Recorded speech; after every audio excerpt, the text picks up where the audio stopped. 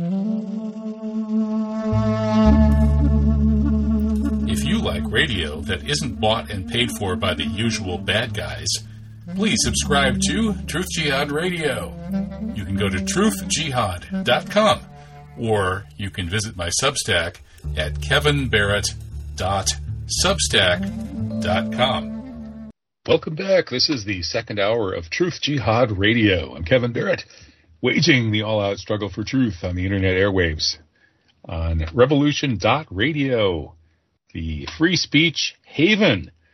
And please do support revolution.radio by going to their website, and you can donate and find other ways to support the station. And my website is truthjihad.com, which takes you to the Icelandic site, which is relatively impervious to attacks from the bad guys who would like to shut me up. And you could also check out my Substack, kevinbarrett.substack.com. I try to bring on the most interesting folks who are calling it the way it is, or at least giving us plausible, intelligent interpretations of what's really going on in the world. And our guest this evening, Ramin Mazaheri, is definitely in that company. Ramin has written, well, 3 books that I know about. The most recent is France's Yellow Vests, Western Repression of the West's Best Values. It's a wonderful recapitulation of the history of French socialism over the past 2 centuries. And that's the first part of the book. The second part gets into the nitty-gritty of the Yellow Vest movement, one of the most inspiring political movements ever. And Ramin was right there in the thick of it, covering it for Press TV. And this is a really, really good book. So, hey, welcome, Ramin Mazaheri. How are you? I'm doing good. Thanks so much for having me, Kevin. Big fan. Yeah, likewise. So, yeah, you're kind of my go-to guy for explaining to Western leftists why everything they know about Iran is wrong, and maybe we can talk about that later. But with getting into your Yellow Vest book, this is really an interesting analysis, and I don't know how much we want to talk about your historical take on socialism in France. It definitely resonated with me. I had to study France a bit for my MA in French literature, and at the time I was a card-carrying leftist. Now I've burned that card, but I'm not entirely unsympathetic to some of the ideals. And so you know, I was really interested to see your view that Napoleon Bonaparte was in fact a kind of a socialist hero, which is not the kind of view that we see very much in the mainstream discourse anymore. So I think there's maybe you could start by sort of giving us a sense of how you're a socialist. How do you view socialism? Why was Napoleon a socialist? And then what are the ideals of socialism that can set the stage for the Yellow Vests? Well, it's great that you have this knowledge and this deep experience and understanding of France, and that you also like the book, because I think that if you didn't, that would really sort of be saying a lot. And I agree with what you're saying that, for example, Chapter 3, which is kind of where I tell people to start in case they don't want to start with the French Revolution. Chapter 3 is titled Modern Political History Makes No Sense if Napoleon is not a leftist revolutionary.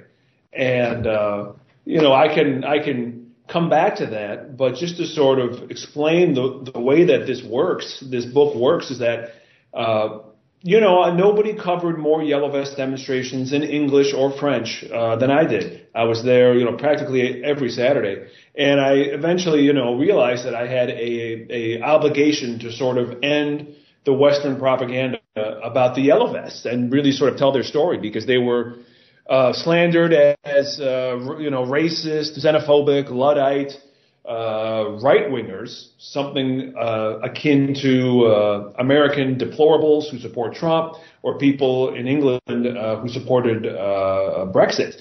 And we knew from literally, not even 1 month into the Yellow Vest demonstration, researchers were, academics were saying we have studied them, and they're really not right wing at all. They're actually on what I would call the sort of true left in France, and their ideas were for people who know modern France. They were very, very similar. These academics and researchers said very similar to Jean-Luc Mélenchon, who is, invariably described as a leftist firebrand, but who's really just kind of more of a, standard leftist. So anyways. He's like the French Bernie Sanders. Exactly. That's a very good comparison. Personally, I like Mélenchon, but he's just, after, living in France since 2009, not enough. He's just sort of unelectable. He's just somebody who rubs so many people the wrong way. And of course, France is, very often a imperialist and extremely conservative country. So even Mélenchon is too far to the left for them. Much as Bernie Sanders is too far to the left and who's not really a leftist here in the United States. I'm actually here covering the U.S. midterms, and I'm based out of Chicago right now. So, the book, I started saying, okay, I have to end Western propaganda on the yellow vests, and then I realized, I've been, as someone who's trying to be a decent journalist, I've had to learn a lot about French history and learn the French language and try and really, comprehend where they are coming from. And then, being a daily on the ground reporter, you have to be able to, understand what people are saying. So I realized, well, then we have to talk about, the root of the yellow vests with the return of liberalism in the late 70s and 80s. And then it's like, oh, well, then we also have to talk about, for example, the sort of closest comparable protests in France. You have to go back to the 1930s. I have to explain that, then I have to explain about the Paris Commune. People don't really understand, the significance of that and how, French liberal politicians colluded with the invading Germans with Bismarck to lay siege to their own capital. I mean, just that one sentence right there should sort of make everybody's ears prick up and say, wait a minute, how can these people be good if they're colluding with an occupying foreign army to lay a 4-month siege to their own capital? So, okay, I got to talk about that. Oh, and then there's Louis Napoleon Bonaparte, who nobody really knows about, it seems, in the West, even though he was Napoleon's nephew and leader of France for about 23 years. And then you got to go back to 1848, the revolutions of 1848, and they all failed everywhere but France. So wow, so we have to call those the counter-revolutions of 1848. And then we get to Napoleon, and then at the start of it all, the French Revolution. So so you've given us this narrative of kind of French as a revolutionary country that it's pretty ironic, isn't it, that it has lost that now, and that the yellow vests, there are no French intellectuals who are revolutionary anymore, really. The yellow vests, who are just ordinary folks, are carrying that torch. You're absolutely right, and you just said it right there. I mean, it's always been the ordinary folk who have carried any popular progressive revolution. We're talking about 1789 France, 1917 Russia, 1949 China, 1959 Cuba, 1979 Iran. I mean, these 5 revolutions, they were all pushed forward by the people. They were not top down in the slightest. They were not just coups. They were not just a different king getting into power. They were not just replacing, as in France in 1848, replacing a king with a tiny parliament, composed by the 1%ers. So yeah, I think that living in Europe for 12, 13 years, I really sort of appreciated the fact that France is a revolutionary country. They have that heritage, and the average person holds on to it very much. And for example, Napoleon, even in France, they are told to have a very ambiguous view of him, even though and the whole point of my book was not to talk about the important topics in French history since 1789. It was to try and bring something new to the table, and the idea that Napoleon is a leftist revolutionary is almost verboten. Well, then, there's another way to look at that period of French history, 1789 until 1814. There were 7 different coalition wars in Europe to destroy the French Revolution. And that's what I refer to it, in this book. I call it this, the 7 wars to destroy the French Revolution, because for 25 years, every other country in Europe was trying so hard to topple the French Revolution, which had this undeniable goal to overturn the pyramid, to put the bottom of the pyramid back on top, like Cuba, like China, like the USSR, like Russia, like Eastern Europe, and so. You have to read the book to really sort of read it in full. But when you come from this point of view that, oh, wait a minute, the French Revolution was a good thing and their enemies were absolute monarchists, they were the 1%, then all of a sudden it's, well, if Napoleon was just another far right monarchist absolutist dictator, why were they trying to just take him down? Talking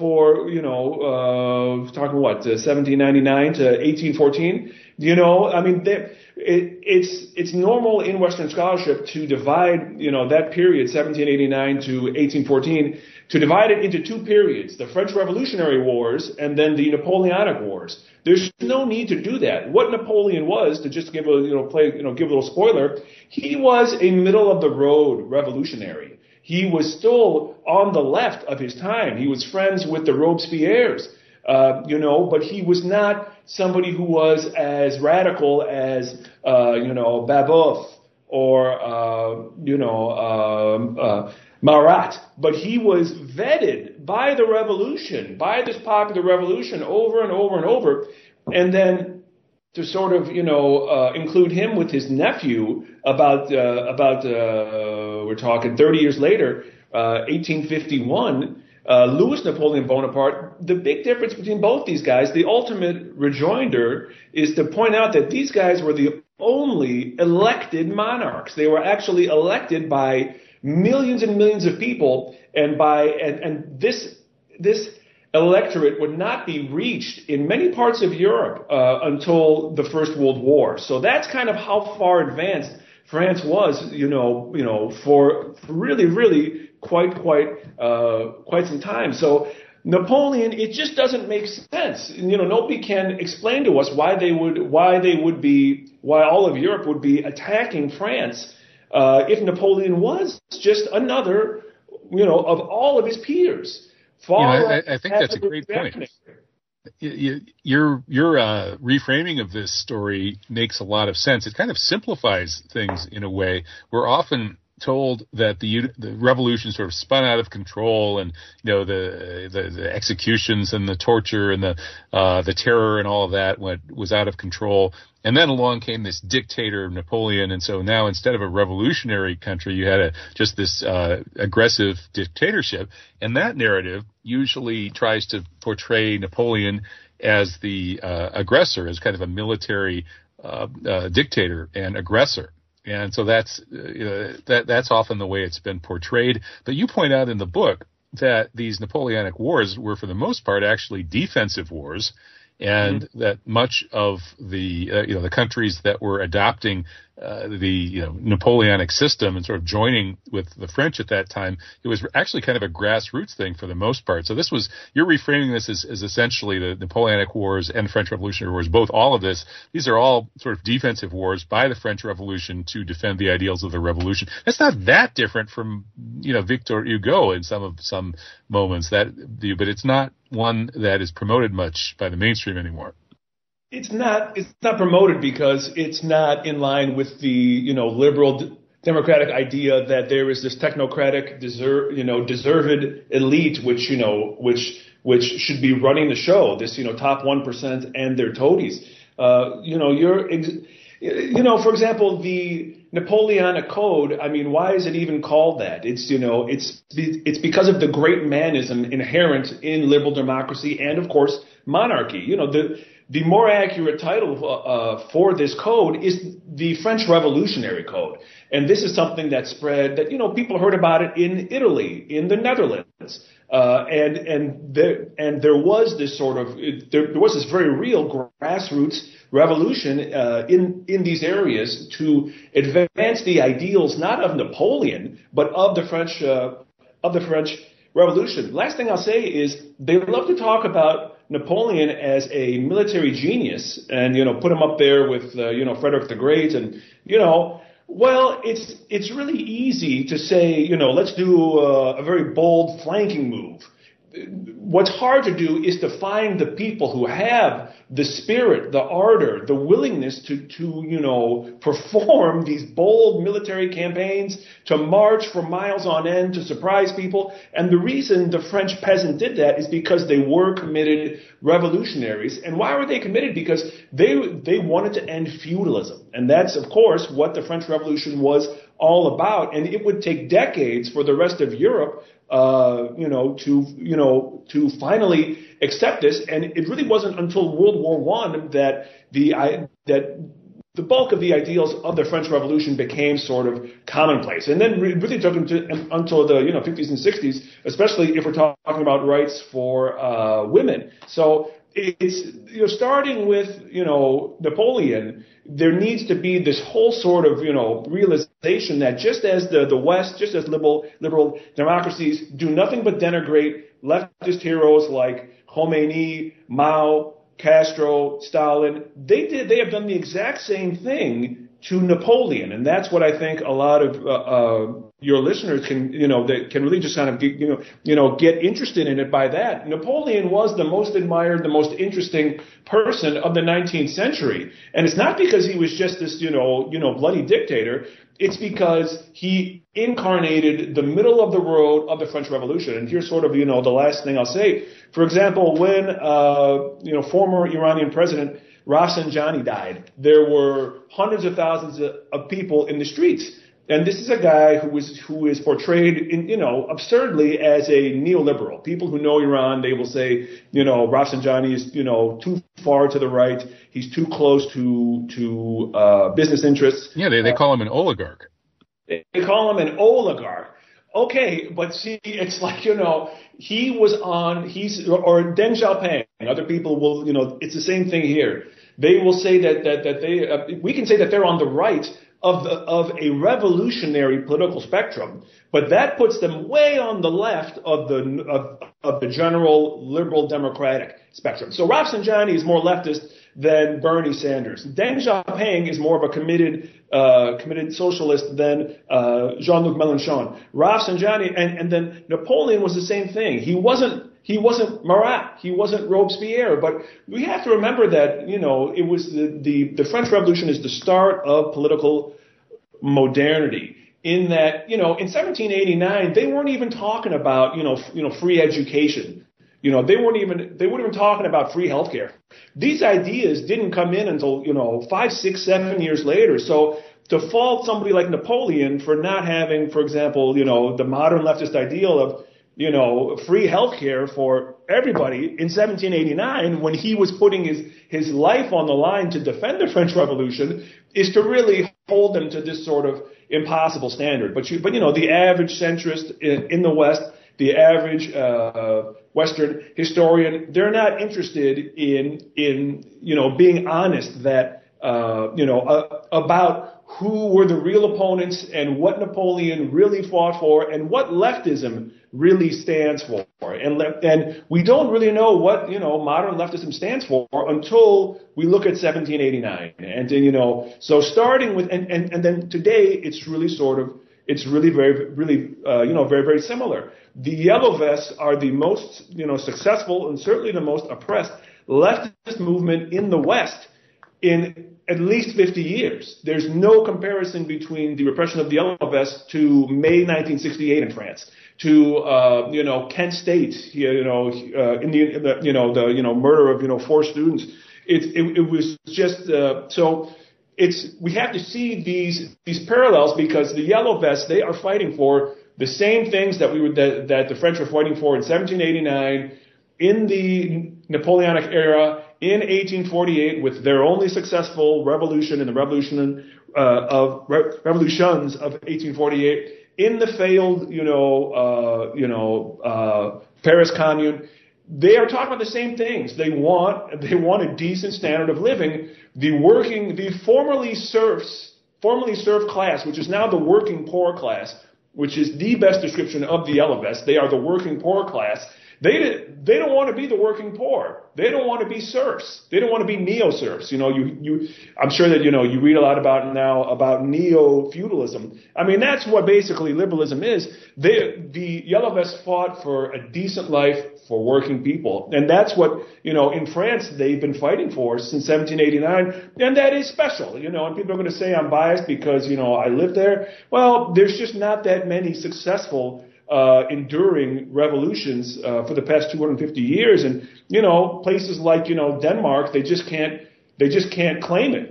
Greece, they just can't claim it. Qatar, they just can't claim it. But France really can, and the Yellow Vests are so important in Western history. And I just this book became twice as long as I expected. But we have to see these patterns, because even if you don't believe in socialism, by reading this book and looking at how the Yellow Vests show that the Pan-European project, which is the apex of modern liberalism, how it has done nothing but bring austerity, police repression of protests, and economic failure. This failure of liberalism is echoing back, since at least 1848. That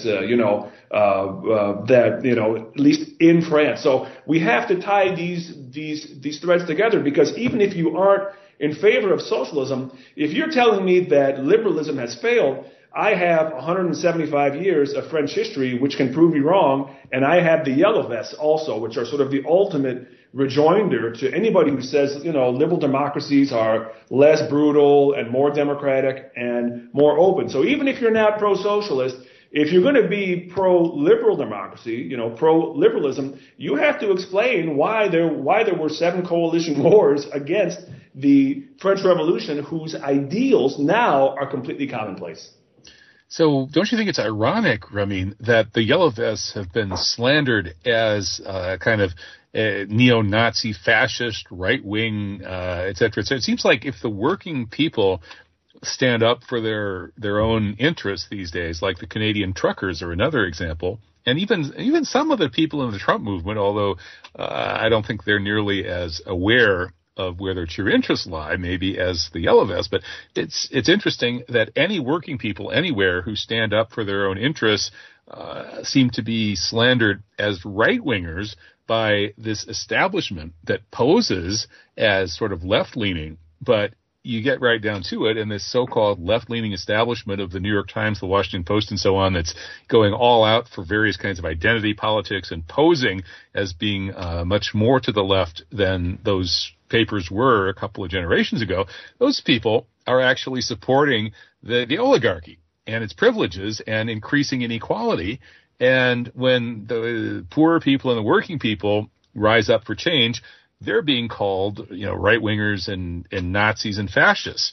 How can they get away with that kind of misportrayal? How did the media get away with misportraying the Yellow Vests this way? Well, I couldn't agree more with what you're saying. And I think that we just have to draw a difference between how the Yellow Vests were portrayed in the French language media and in the English language media. What you're saying about how they were portrayed in the English language media is completely correct.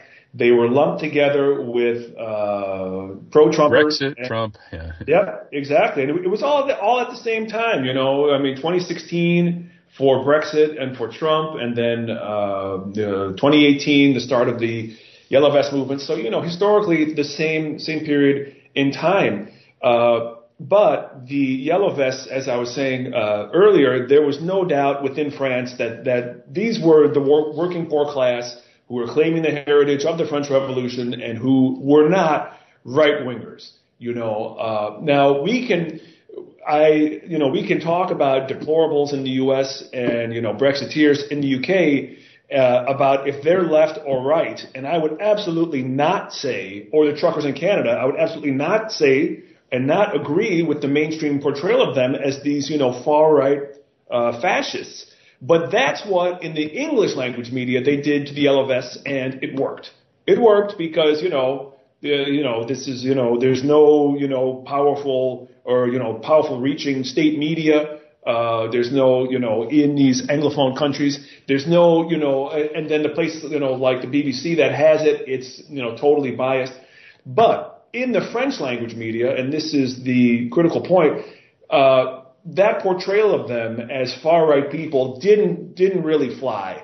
The main thing that they used in the French language media is that these are a bunch of berserkers. They called them casseurs. And that means, to break something, a bunch of breakers, a bunch of wreckers. Vandals. And, I would talk with, union leaders, and they would, echo the same thing. They would say that these people, they have no ideology, they're just bitter, that they haven't achieved, and, all of this sort of classist nonsense. It didn't really stick in France. And the sort of proof of that is that you had, I believe, don't quote me on this, it's in the book, but I believe half of the people who protested with the Yellow Vests, they had never been at a protest before.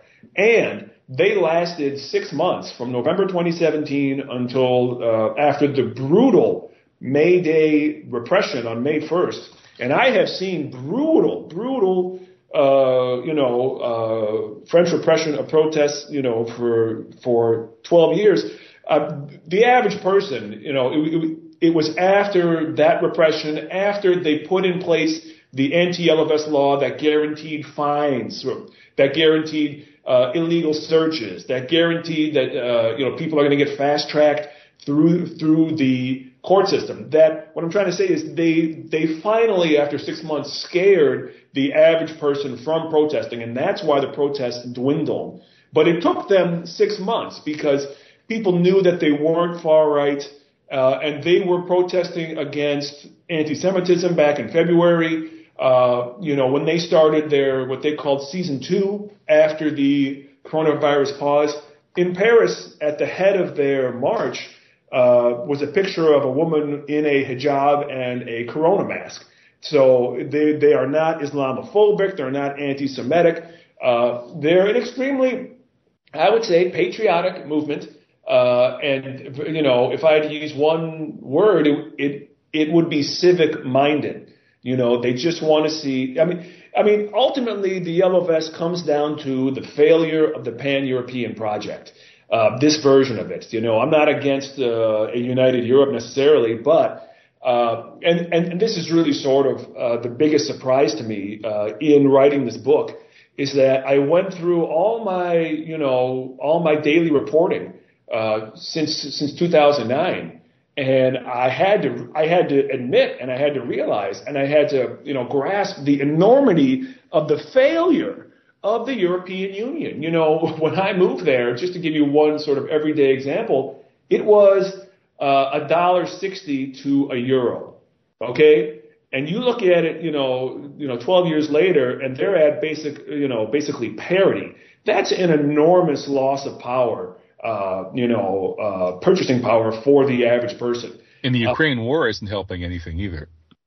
That's just another example of how, European Union politicians are, because they are liberal Democrats, this is a liberal democracy, they're just not interested in protecting the average person. But, like I was saying, that the Yellow Vest, that I had covered so many, violent protests. When the Yellow Vest started, I said, this is only 15-20% worse than in 2016 against the labor code. In, 2014, the railroad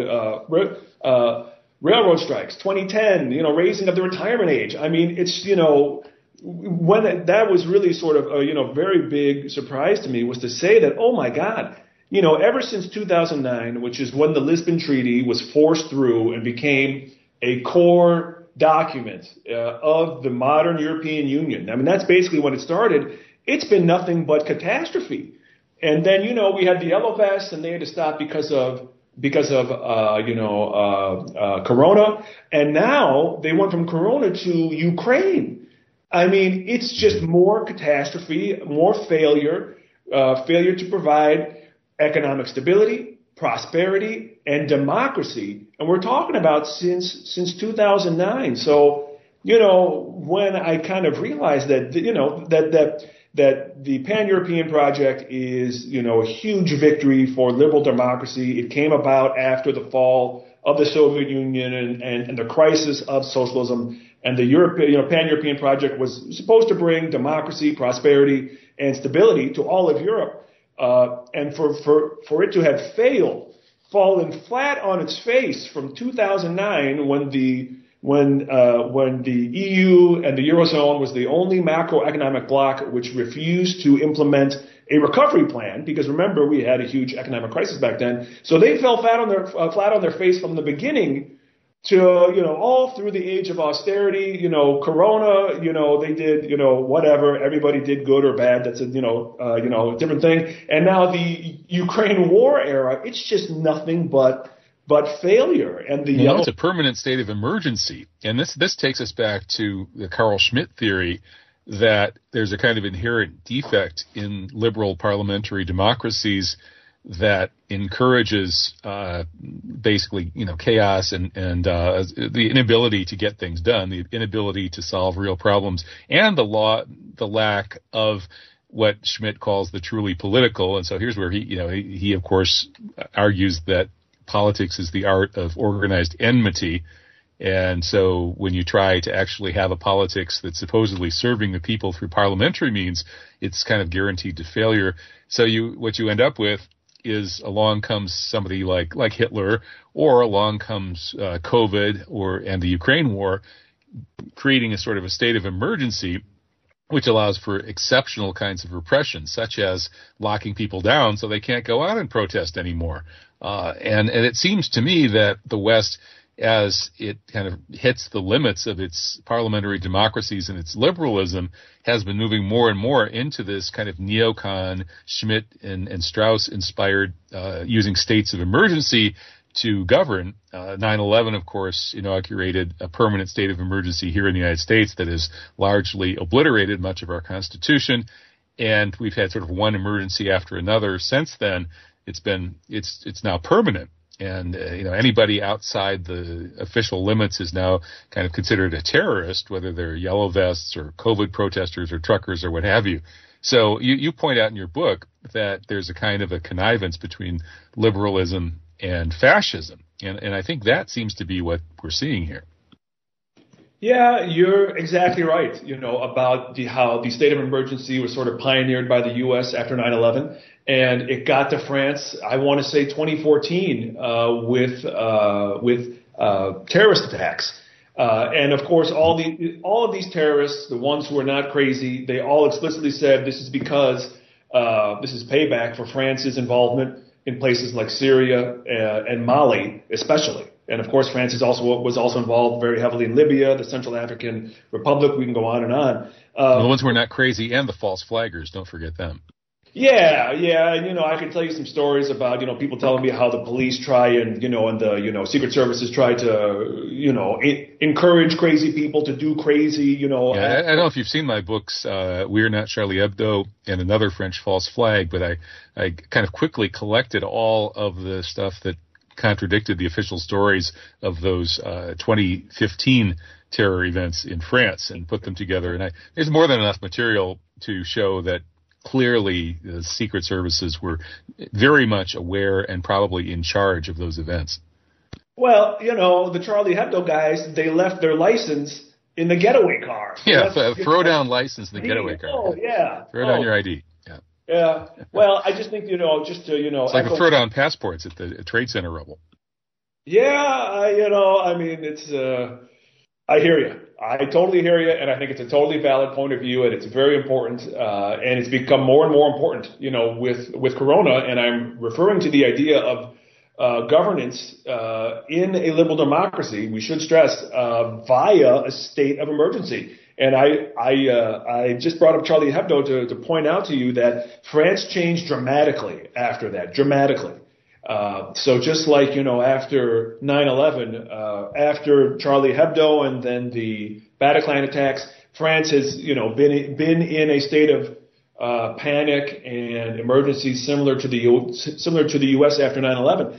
And we can't just blame Parliament because, there's a parliament in Iran, there's a parliament in Cuba, there's a parliament in China. The problem is not parliamentary democracy. It's who is filling these parliaments. In Cuba, you have back in 2017 or 2018, you had a cobbler, a guy who fixed shoes to get elected to parliament. He's going to understand what the working poor class needs. Here in the United States, I just covered the midterms, and that was a total snooze fest. But it's millionaires and their super millionaire backers, deciding who's going to run.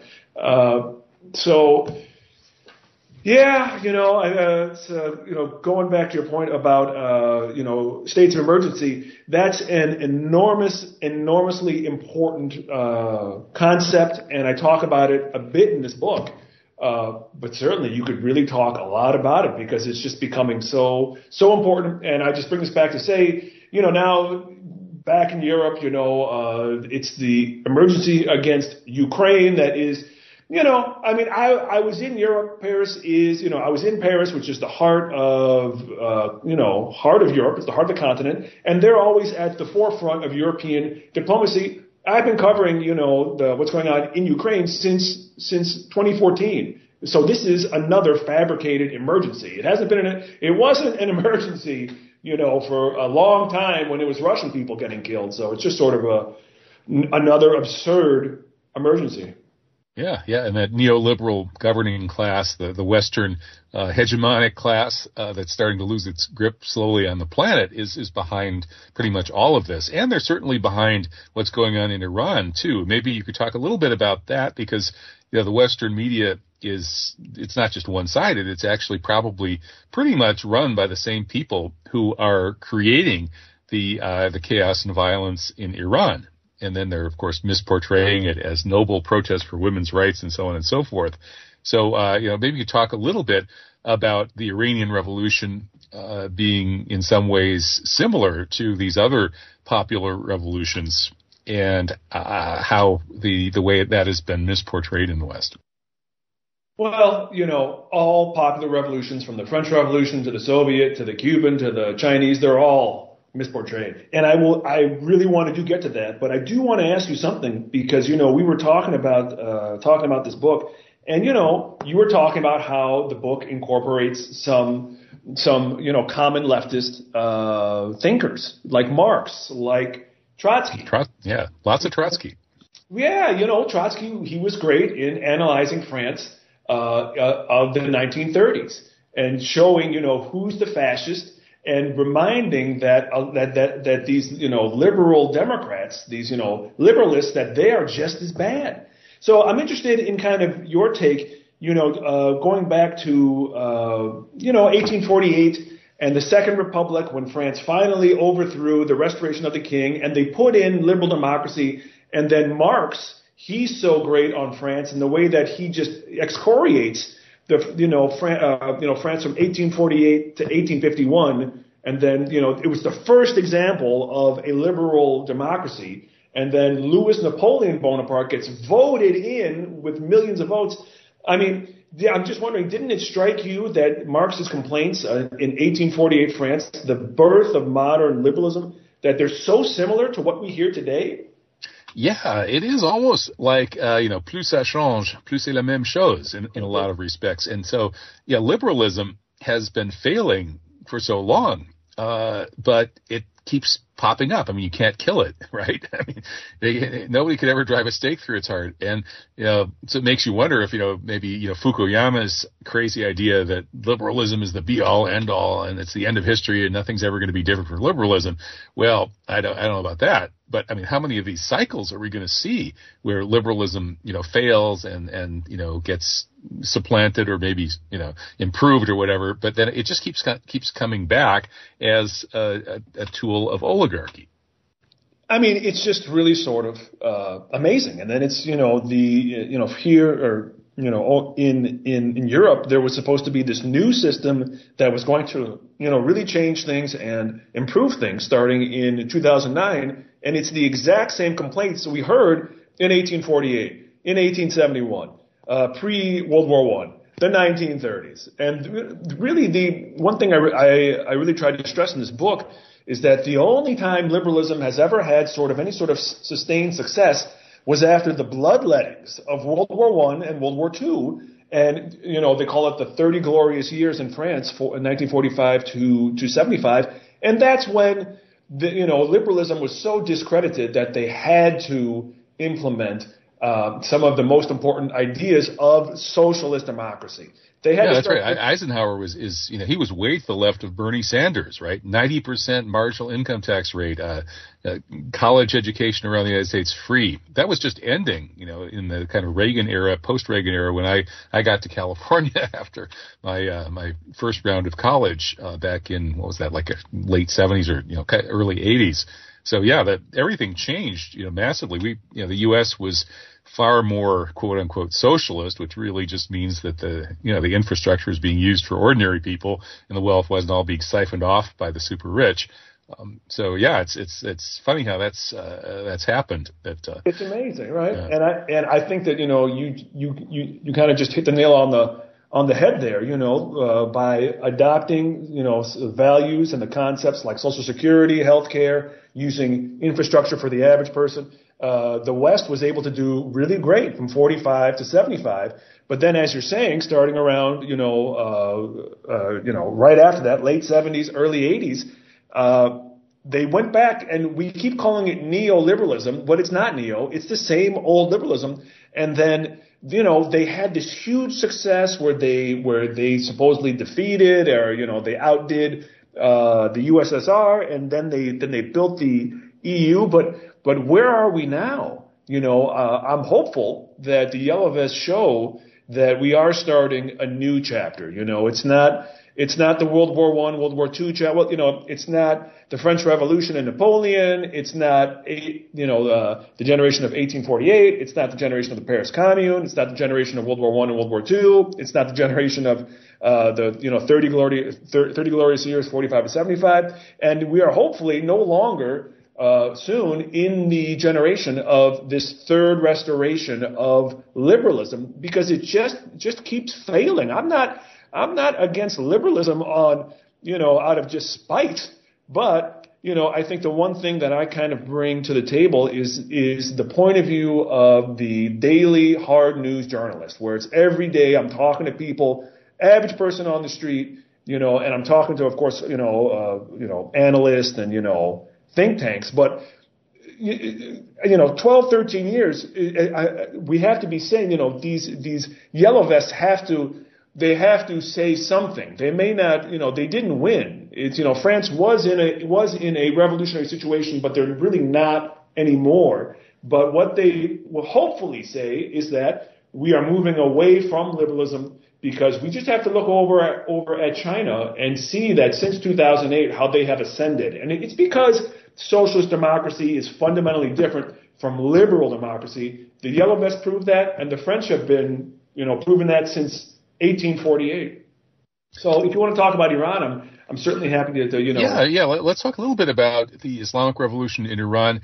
And, here in the West, it's usually portrayed as being purely theocratic. And quite often you even, hear this analysis that, these wealthy landed mullahs sort of seized power, and they're the privileged, and that this was a revolution really of the bourgeoisie and the privileged and so on and so forth. And it's all based on this reactionary religious ideology, yada, yada, yada. And of course, Foucault was one of the very few Westerners who ever challenged that and saw that there was something actually new in this revolution. But maybe you can explain sort of the difference here between, like, with the French Revolution. In many ways, that was an anti-religious revolution. There are these quote-unquote conspiracy theories about the radically anti-religious Illuminati, perhaps even Satanists, whatever, being behind it. And you had the expropriation of church property. And Père Goriot by Balzac is about a cooper who makes a fortune because he's so stingy and so greedy that he's able to play with this new money created by the confiscation of church property and become rich. And now he's just the new, bourgeois. He's the new privileged guy in the oligarchy, and probably nastier than the old oligarchy ever was. And so a lot of people sort of see that as an example of failure of revolution. But in any case, that revolution was very much sort of against the religious establishment. Now with Iran, we have a pro-religious revolution. So maybe you can sort of explain why the Westerners, who would say, would see this as like, okay, religion is always reactionary, had to be overthrown in 1789, and now it's come back in Iran, and that's it's very right wing and reactionary, blah blah blah. So what are those people getting wrong? There's a lot to unpack there, but what you're saying is right.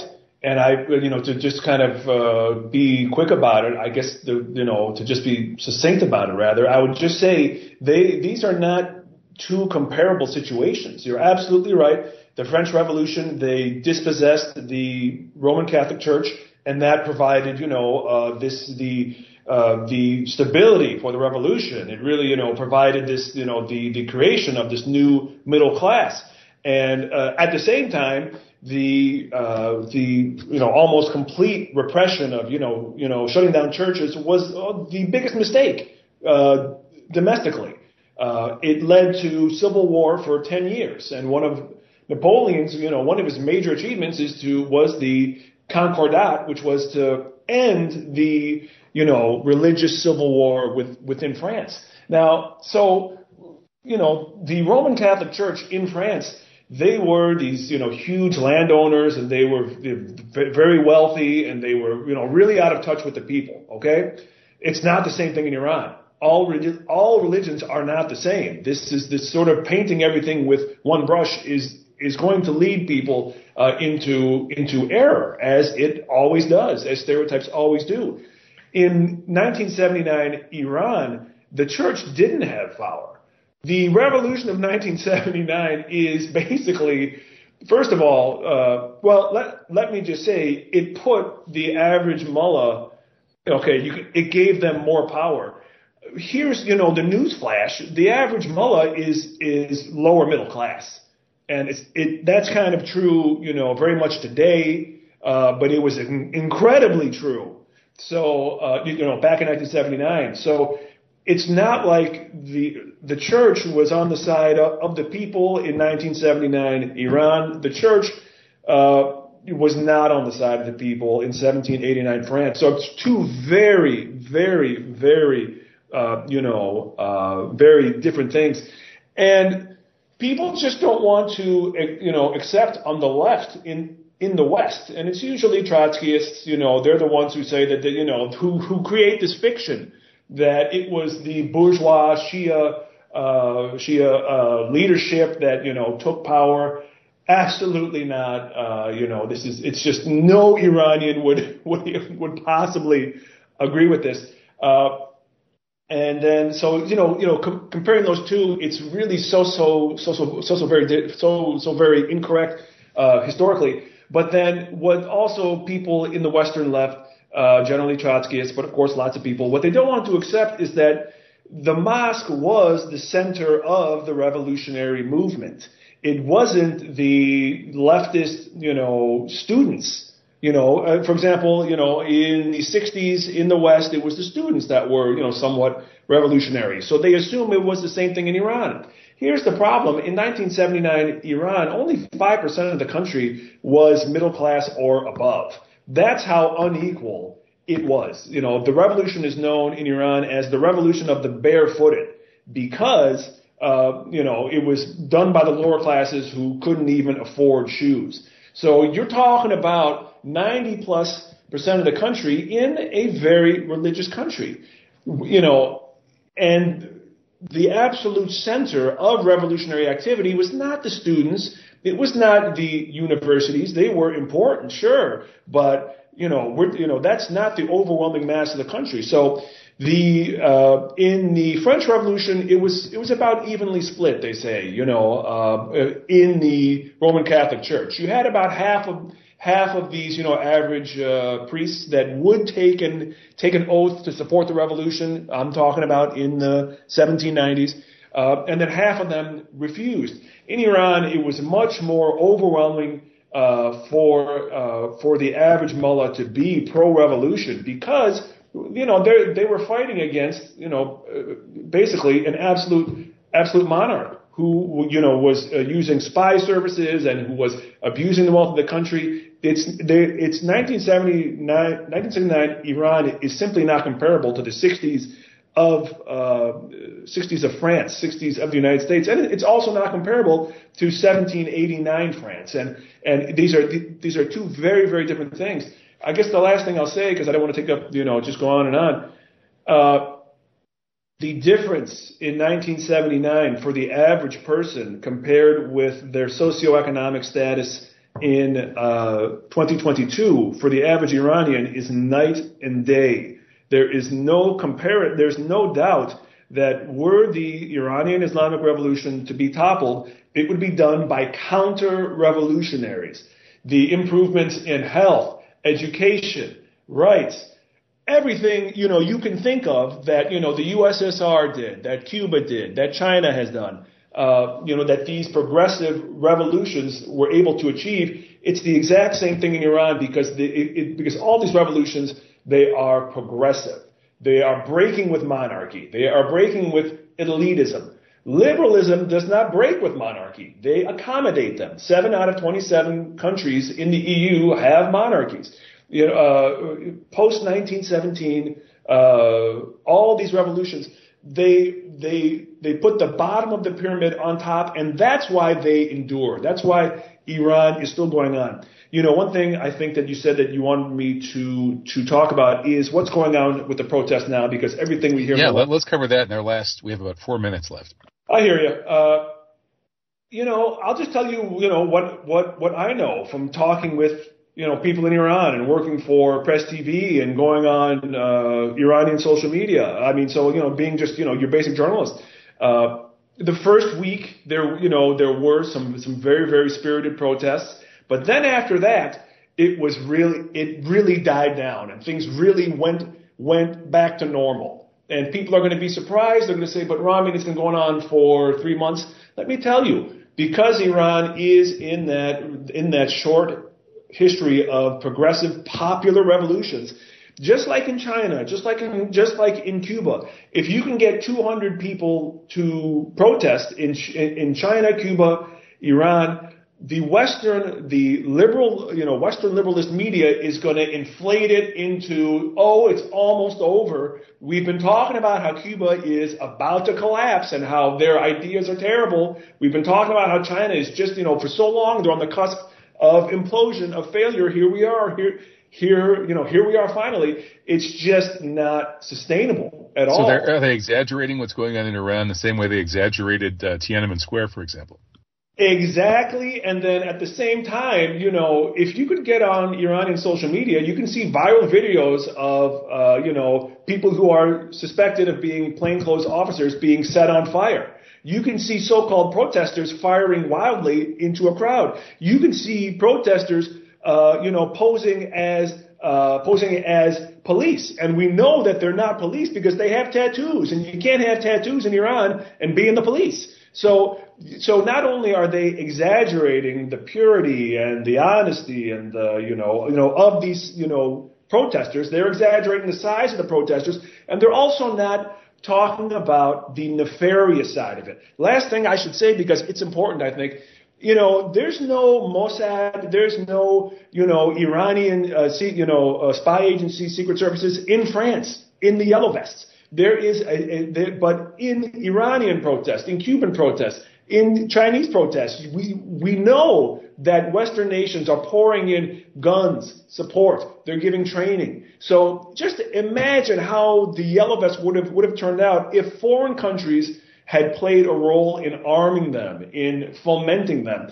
And of course, that's what they say. Here in the United States, they say that Russia is the one who's meddling in our elections. It's really just rather preposterous. So all these things that you're hearing about Iran, it's not going to happen. I mean, this counter-revolution that some people want to happen. The problem is that the Iranian Islamic Revolution has been so successful in giving economic and political and cultural power to the working class and the working poor class, and they don't want to create a counter-revolution. They want to create a civil war, which is what they need to then impose a counter-revolution. And Iranians, they are willing to fight in the streets to not let that happen. So it's another CIA-backed regime change kind of scenario. They're bringing chaos. They're trying to bring chaos to Iran, like they did to Syria, like they did to Ukraine in 2014. Yes, just like Ukraine, and what you hear all the time among Iranians is that we are not another Syria, and it's not going to be another Syria. But Syria was not as wealthy as Iran in terms of oil wealth, and they were not as blessed geographically. Iran is I tell my fellow Muslims, I don't want to brag. Iran has got oil, and they're far from Europe. They're far from the West. Okay, and inshallah, they will prevail. All right, well, thank you so much, Ramin Mazaheri. It's great to have you. Your Francis Yellow Vest book is excellent, highly recommended. Keep up the great work. Thank you for listening to Revolution.